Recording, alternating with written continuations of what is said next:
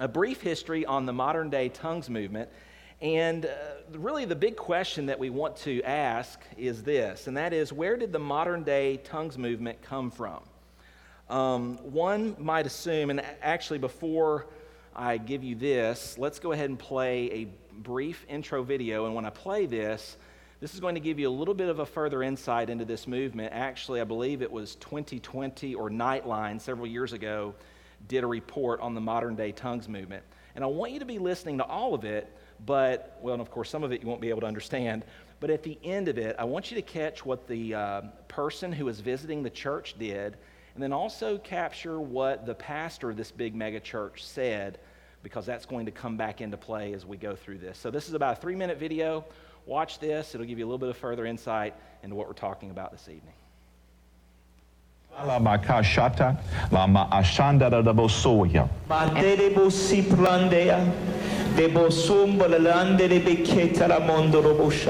Well, what you just heard is, of course, the phenomenon known as speaking in tongues.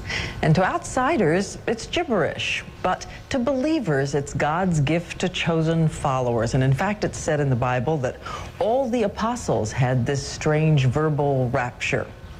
Well, here's what we've been told about speaking in tongues, that this is a gift that can come to you suddenly, that the words are prayer in its purest form, like a current running through you straight from heaven, and hundreds of millions are joining in.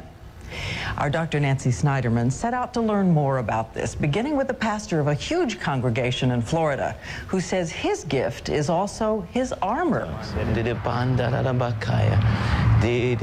It's an unrecognizable mix of vowels and consonants, which believers say is the Holy Spirit speaking through them to God, without any interference from the mind or any limitations of language.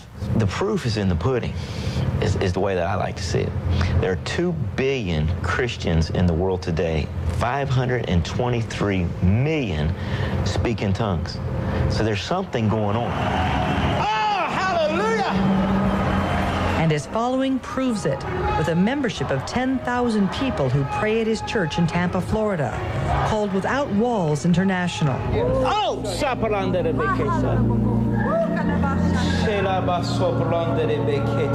This actually goes beyond the natural. People want the supernatural. They're hungry for something that is outside of the natural realm. And that's what the gifts of the Holy Spirit is all about. We're tapping into something that's far beyond us.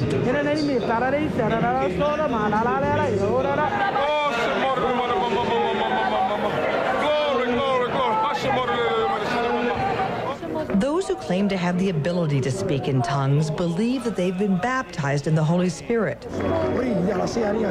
But to a newcomer, it's incomprehensible. I probably sat about midway through a service and then thought, those 2 people up on the stage, and that was Pastor Randy and Paula White, are crazy. It looked like chaos to me.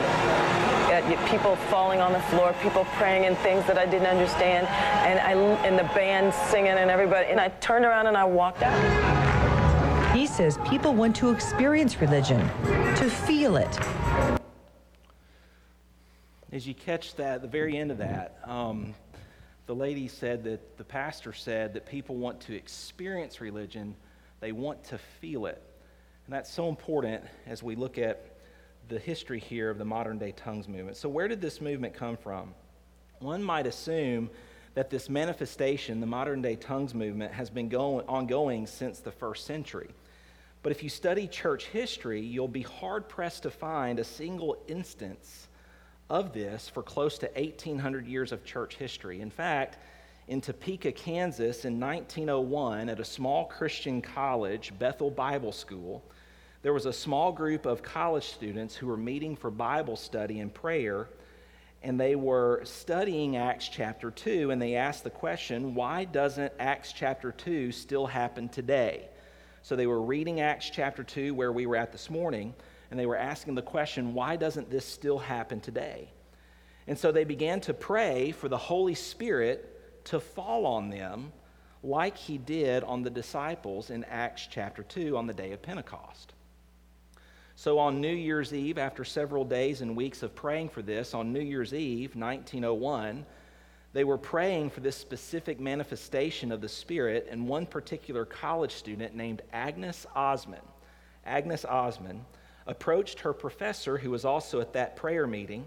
His name is Charles Parham, and she asked if he would lay his hands on her and pray for her to receive the gift of the Spirit.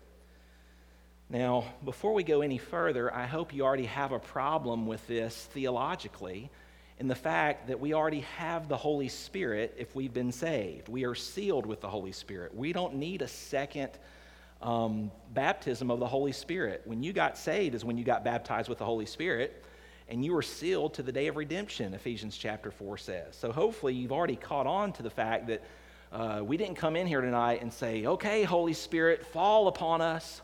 Holy Spirit, you're welcome in this place. Hello, he's already right here. There's a lot of nice, touchy-feely songs that, we actually sang in good Baptist churches growing up. They're just theologically inaccurate. But anyway, that's not the first time or the last time. And so this situation was going on. They were in a prayer meeting on New Year's Eve, 1901, and Agnes Osman asked her college professor, who was also at the meeting, Charles Parham, to lay hands on her so that she would receive the Holy Spirit. And here's what Charles Parham said, and I have several quotes from him. He said, "I laid my hands upon her and prayed. I had scarcely completed 36 sentences when a glory fell upon her. A halo seemed to surround her head and face, and she began speaking the Chinese language and was unable to speak English for 3 days. When she tried to write in English to tell us of her experience, she wrote Chinese." Now, how do we know that she wrote Chinese? How could we verify that? Well, thankfully, we actually have a photograph of what she wrote. And here that is. Does that look like Chinese? Every known linguist will tell you that's not Chinese. That's just scribbles on a paper. And so, if you're a linguist, you can clearly see that this is not any language, let alone Chinese. But at least Charles Parham, even though I don't think he knew exactly that it was Chinese, at least he was assuming correctly, based on his proper Bible knowledge from Acts 2, that what this manifestation was actually a foreign language. Did you catch that?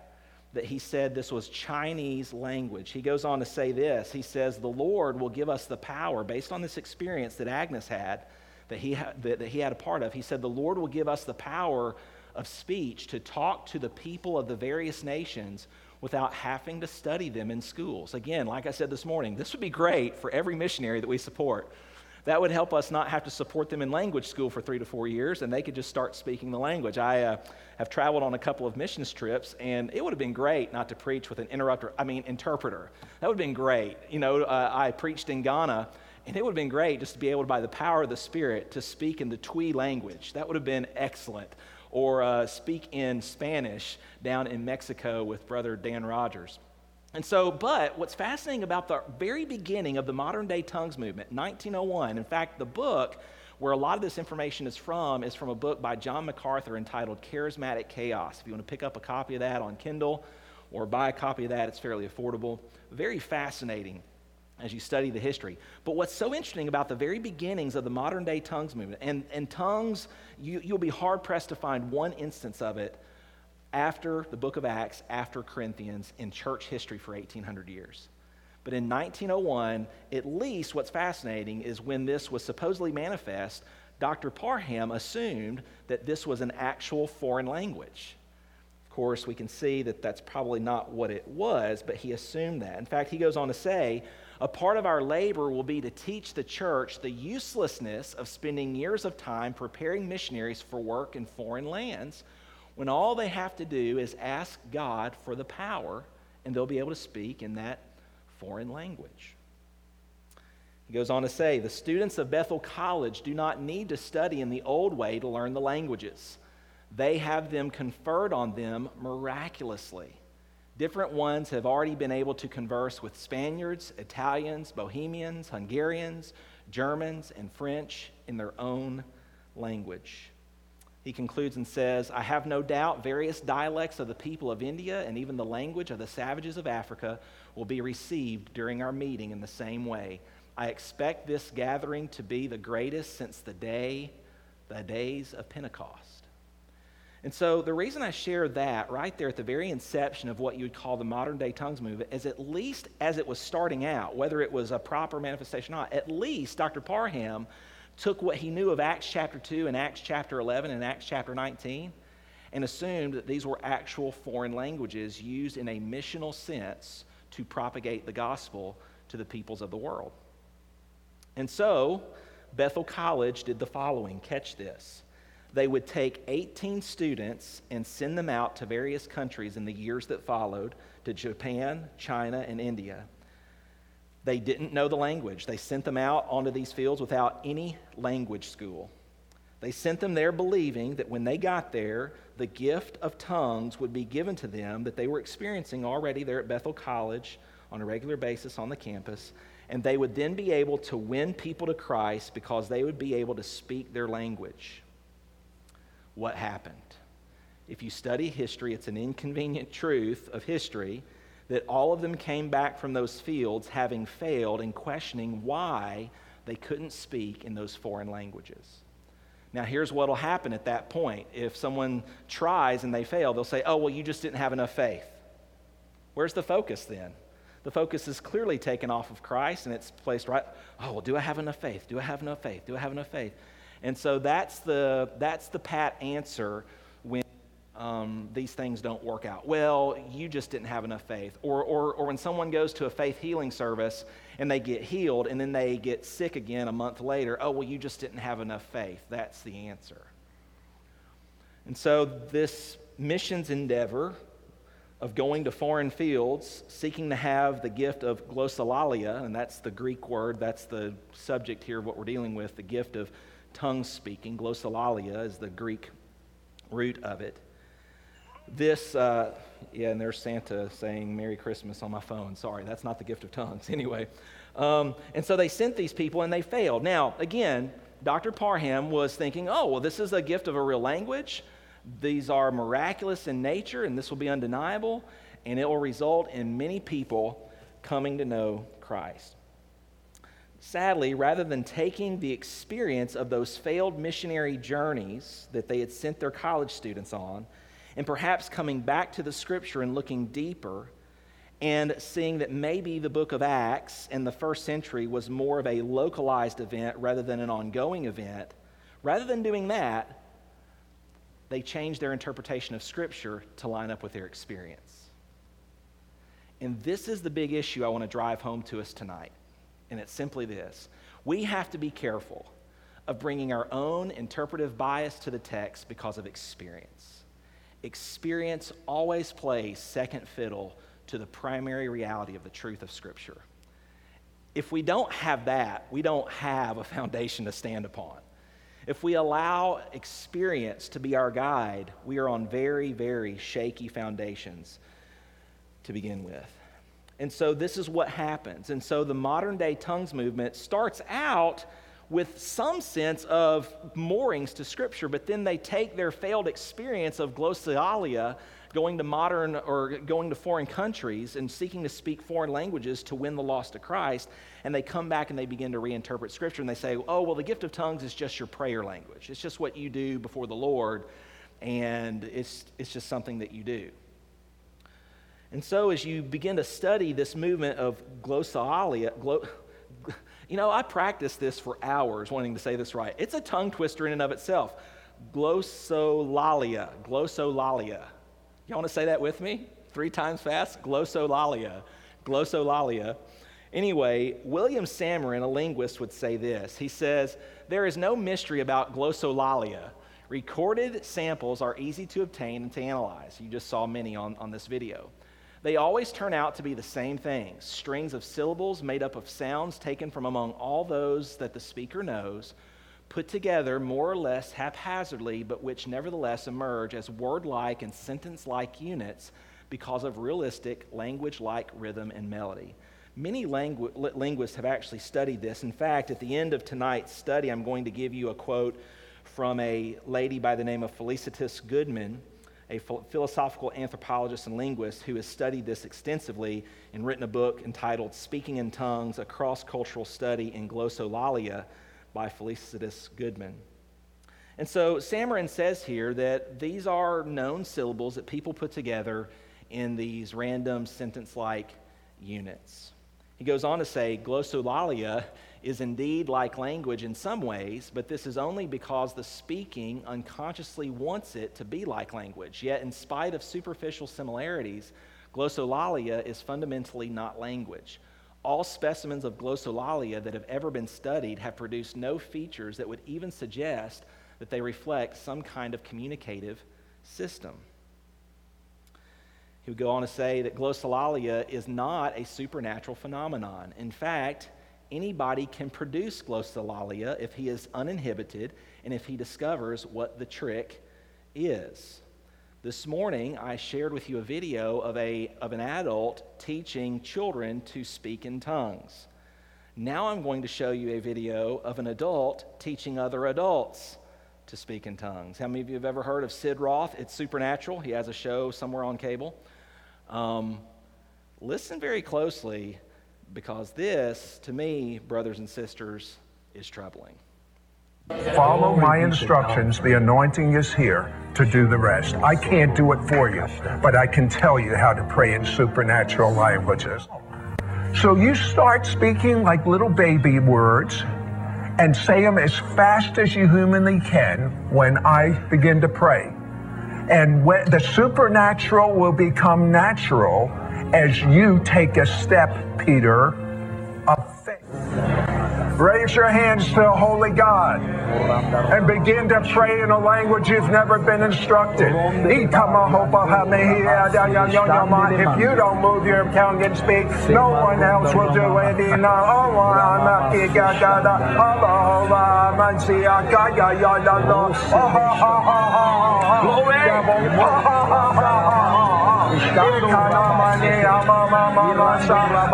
I know you don't know what to say. Make little nonsense syllables up. They're not nonsense. But they're the first words coming out of your spirit. Do it faster. I said faster. I said faster. You can do it faster than that. If I had a gun in your ribs, you'd do it faster.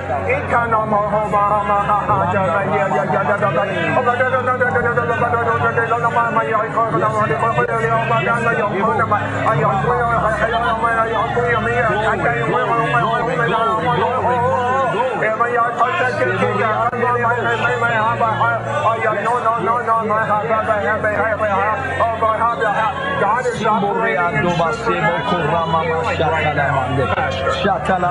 deaf ears are being opened right now in Jesus' name. Backs are being healed. Wrists, carpal tunnel, you're healed. In the name of Jesus. You know what? I figured out how to motivate us now. I need to put a gun in your ribs. Did you catch that? Folks, if this is of the Spirit, you don't need to manufacture it. And that is manufactured. Oh, I'm going to try to control myself. It's just incredible. Speak baby words? He almost seemed angry. And that is not the Spirit. And so there's a church that is fairly well known within mainstream Christianity. In fact, well known for their music. They have heavily influenced modern worship and hymnody. In fact, they've written, oh, sorry, guys, I'll go ahead to the next screen. Y'all can go ahead and see the next quote. Sorry. There we go. I'm good. And they've written very powerful songs. Many of them, even I think some folks have sang here. A well-known pastor of a megachurch, and he basically did the same thing that this guy did. He preached a sermon on tongues and then basically trained people in how to do it. As you study the book of Acts, chapter 2, chapter 11, chapter 19, you don't see the disciples going through a training class to teach people how to do this. Again, what lines up with Scripture? And so, let me be careful in stating my case tonight, going through this early history of the modern-day tongues movement and dealing with what are some concerns of mine. Again, we have a humble orthodoxy here. We're open, but we're also very skeptical. Can God all of a sudden plant somebody in the jungles of Africa and give to them the supernatural gift of reaching an African jungle with the gospel? Hey, you know what? I'm not going to rule out anything, but I'm going to be very skeptical unless it's clearly proven and they're following biblical methods in doing it, right? And so we're open but skeptical because we see these things and we see examples like this, and you just sit there and you shake your head at what some are doing. And so my question is as we see these things, we have to ask ourselves the question, are we comparing this to Scripture? There were no tongue-speaking classes in Scripture, and also it wasn't gibberish. It was a real known language that these people from other parts of the world were hearing, and they were hearing the message of the gospel. So instead of concluding that Acts chapter 2 was perhaps a unique moment in church history, the modern-day charismatic movement on the whole has gone back to the Scripture, seeking to reinterpret the truth of Scripture with an emotional and an ecstatic experience. Listen, feelings can be powerful, but truth is more important than feelings every single time. Amen, preacher. Yay, that's right. I know it's a Sunday night. Truth is more important than feelings. Quite frankly, I don't care about your feelings. I care about truth, because that's what should reign supreme in any gospel-preaching church, folks. And so, like I said this morning, have some of my charismatic friends open me up to the reality that sometimes I'm too stoic? Sure. But at the same time, we have to be careful that we do not let emotions interpret truth. I'm going to quote here Wayne Grudem. I don't agree with Wayne Grudem on everything. He would be more of a Reformed scholar than I would be. But on this, he's dead accurate. He says, it should be said at the outset that the Greek word glossa, translated tongue, is not used only to mean the physical tongue in a person's mouth, but also to mean language. In the New Testament passage where speaking in tongues is discussed, the meaning languages is certainly in view. Catch that. It's certainly in view. And here's what's fascinating about Wayne Grudem. He's a continuationist. What's a continuationist? Someone who believes that this gift of tongues is still in use for the church today, but even he said it's a foreign language. See, I would hold more to the cessationist view unless I've got clear proof to the contrary. And why would I believe that? I'll share a couple of verses here in just a moment of why I believe or hold to a cessationist position. Now, if you're not a cessationist, does that mean you're not welcome here at Fairview? Of course not. Of course you're welcome here. But we're not going to allow cessationists or continuationists to get tied up in arguments and argue and cause division in our church. The same way we're not going to let folks who are more reformed than others who might be less reformed cause division in our church. The same reason we're not going to let someone who thinks that there's just one English translation or someone who thinks that there's other translations cause a division in our church. Those are secondary matters. And what I said this morning is so true. Spiritual maturity allows us to disagree on secondary issues without vilifying one another. Man, I hope we can get back to that in the church. Get away from the social media outrage that seems to permeate everything in our society today. And so Wayne Grudem goes on to say, he says, it's unfortunate, catch this, therefore, that English translations have continued to use the phrase speaking in tongues. This is an expression not otherwise used in ordinary English, and which gives the impression of a strange experience, something completely foreign to ordinary human life. You know what he's saying there? He's saying that the translators didn't really go all the way in their translation. I got another example of that. Do you know that the Greek or the English word baptism is a transliteration of the Greek word baptizo? And do you know that the King James translators were afraid to translate the true meaning of baptizo, which means to submerge or immerse, to submerge or immerse? Because at that time, the Church of England did not practice full immersion baptism, and so they did not want to say immersed, and so they actually created an English word, baptism. And so, what do translators do sometimes? They're afraid to translate fully because people might not buy their translations. And so Grudem goes on to say, but if English translations were to use the expression speaking in languages, it would not seem nearly as strange and would give the reader a sense much closer to what first century Greek speaking readers would have heard in the phrase when they read it in Acts and in 1 Corinthians. And the context of Acts gives to us this truth that they were speaking in languages, because they all said, how do we hear in our own language?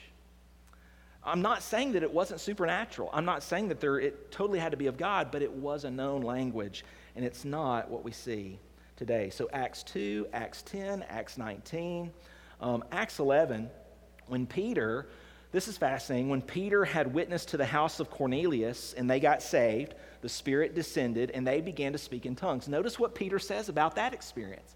As I began to speak, the Holy Ghost fell on them as on us at the beginning. Speaking of Acts 2. Then remembered I the word of the Lord, how that he said, John indeed baptized with water, but ye shall be baptized with the Holy Ghost. For as much then as God gave them the like gift as he did unto us. So Peter is saying they received the same thing. They were speaking in foreign languages. He says, who believed on the Lord Jesus Christ, what was I that I could withstand God? So this tongues gift was given to the Gentiles too, to show that both Jew and Gentile had now been brought into this beautiful union called the church, the body of Christ. And so these sign gifts were given. Why? Because people, the Jews specifically, required a sign, but Greeks sought after wisdom. And so for the Jews, this sign of tongues was powerful. It was a fulfillment of Isaiah 28:13. And so to the Jew, this would have been a very powerful fulfillment of prophecy from 700 years previous. And so this passage, along with all the others, if you study them out, Acts 2, 10, 11, 19, 1 Corinthians 12, 14, the only areas in the Word that mention the gift of tongues, every story of speaking in tongues in the Bible, they were real languages that the speakers did not know. And so what you find, sadly, in the modern day charismatic movement is they tend to redefine things. Convenient. So we redefine the word tongues to no longer mean a foreign language, but this mystical prayer language that only God knows and that we don't even know. Turn with me to 1 Corinthians 14, because I didn't have a chance to bring this out this morning, but I just want you to see something. This is so important that we make sure that we see what God's saying here. And so verse 22, I read this to you this morning, wherefore tongues are for a sign, not to them that believe, but to them that believe not. Now that lady in the video, she walked out. She walked out of the service halfway through because what did she say? She says what they were doing up there was chaos, was crazy, was confusion. And God's not the author of that. And so if tongues are meant to be a sign for those who don't believe, then in that situation, and I don't know whether that lady was a believer at that point when she went into that service or not, but clearly to people from the outside coming in, this is going to look like a lot of confusion and chaos. But look back at verse 19 and 20. Oh, I'm sorry. I do think I read this, but I just want to emphasize verse 19. Yet in the church I had rather speak 5 words with my understanding, that by my voice I might teach others also, than 10,000 words in an unknown tongue. Wow. So Corinth had elevated this gift of tongues, and what did Paul just do? He just de-elevated it. He just said, you have taken one gift and you have elevated it to an improper place, and you're drawing attentions to yourselves in a wrong way. You're causing confusion. People looking on who don't know Christ are being weirded out. And I think even more so, you have some indication here that they had taken a pagan practice from the Temple of Apollo, and they assumed that this was something that they could practice under the Christian umbrella. And so, charismatics, unfortunately, tend to redefine things. They take tongues and they redefine it. They take the word prophecy and they say now that prophecy no longer has to be specific. It can be general sense of things, and it doesn't even necessarily have to be 100% accurate, because after all, if you make a prophecy and it doesn't come true, you just didn't have enough faith. Anyway, they'll call providence a miracle. They will call an impression that they have, maybe from the Holy Spirit, but they'll call an impression prophecy. And they will call answered prayers healings. And so these sign gifts, specifically, I believe, were given to the first century church. And the reason that I'm a cessationist is because I believe these sign gifts were given to the first century church, specifically to the Jews, to spread the gospel more quickly around the world. I think based on the law first mentioned with the gift of tongues, you see that in Acts chapter 2, and that carries forward. But I want to give to you a few verses for why I base that, and then we'll close tonight. The Bible says this in Hebrews 2, verses 3 and 4. How shall we escape if we neglect so great a salvation? Now remember, who is the book of Hebrews primarily written to? Jewish unbelievers who have yet to trust in the Messiah. Technically a mixed audience, there were saved, but it was written to both saved and unsaved. And in these warning passages, I don't know how people read the warning passages of Hebrews and not assume that these are unsaved people. How shall we escape if we neglect so great a salvation? These are people who have not received salvation yet, but it's being written to a Jewish individual, which at the first began to be spoken by the Lord and was confirmed unto them that heard him, speaking of the apostles, God also bearing witness with them, both with signs and wonders and with divers miracles and gifts of the Holy Ghost according to his own will. Notice this verse. That word confirmed is in the Greek aorist tense, which means a one-time past action, it's done. And so God confirmed these things to the Jews through the apostles, through these signs and wonders and divers miracles and gifts of the Holy Ghost. So why am I a cessationist? Number one, because of Hebrews 2, verses 3 and 4. Number two, 1 Corinthians 13:8. Charity never fails, but where there be prophecies, they shall fail. Whether there be tongues, they shall cease. Whether there be knowledge, word of knowledge, prophetic, it shall vanish away. And what's going to remain? Love. Now, people will argue over the timing of this. Whether it was the first century, whether it was the third century, I can't answer that, but what I can answer is that this text is making the case that these things, and what's fascinating about the verbs here in this passage, they're passive, which means they'll cease in and of themselves. They will fade off the scene. Many scholars believe that the reason for those sign gifts in the first century also was because there was not a completed revelation of the Word of God in front of people that they had. I mean, every time I open this book, it's a miracle. It's a miracle that I can read God's Word in front of me today. And so we don't need to look beyond God's Word for some miraculous experience. If we have the Lord, if we have the gospel, if we have his love, we have enough. And so the reality is in our life, we tend to be always looking for another experience that we are somehow in need of pursuing rather than being at rest in what has already been given to us. Did you catch in the video this morning at the very beginning? I know you've slept since then probably and ate some lunch since then. But did you catch at the very beginning of that video what the guy said as the woman was shaking around and as she fell to the floor? He said, "There's your breakthrough. There's your breakthrough." Got to always be seeking for a new breakthrough because you don't have it yet. And that's how religion continues to peddle all these things to people. And if you don't, and so you just need more.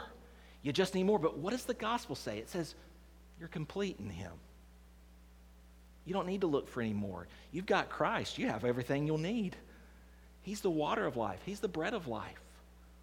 What are people so hungry for that they haven't found in the sufficiency of the gospel? And so Peter says very clearly, God has given his divine power, and through that unto us all things that pertain unto life and godliness, through the knowledge of him that hath called us to glory and to virtue. And so, folks, tonight, we have the Holy Spirit right here inside of us. He's alive and well. We might not always recognize what his work is and what he's doing, but we know what he's up to, and we know that he's already here. We don't need to go seeking for a second blessing. We do not need to come here and try to work ourselves up into a frenzy, trying to beg God for something more that we don't already have. Folks, when you got the Holy Spirit, you got sealed. And what that means is he can't ever get out, but you ain't getting any more of them. You got them all. Now, the question is does he have all of you? And are you walking according to his Spirit?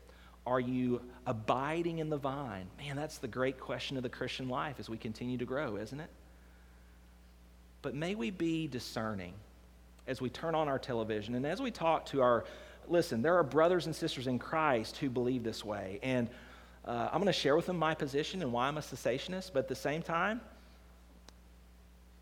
I have a God who spoke this universe into existence. Can God do something miraculous? Can he do something wonderful? Absolutely he can. But I'm going to also be skeptical, rightfully so, when I see things like what I've just shared with you tonight. And I think that we also need to be that way. Be discerning, but also be understanding and be loving.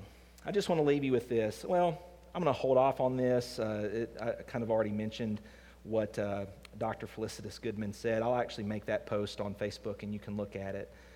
But basically she just says, in fact, in all of her study, she said that there was no distinction in glossolalia between Christians and the followers of non-Christian pagan religions. She did years of study on glossolalia, not only in Christian realms, but also in pagan tribal realms. And she said after studying all those linguists, putting all this research together, she says there was absolutely no distinction between Christian glossolalia and pagan glossolalia. Which, if you think about it, going back to 1 Corinthians 14, that makes sense. Because you had a pagan influence from the temple of Apollo, from the city of Delphi, and they, unfortunately, I believe, influenced the city of Corinth in that practice. Now, you don't see it for 1,800 years, which is fascinating, but then it pops up in 1901. Why did it pop up? What's going on? I can't answer all those questions tonight, but I hope that this has helped you. I hope going through some of the history has helped you, and also going back to some of these scriptures that we looked at this morning. Let's close in a word of prayer.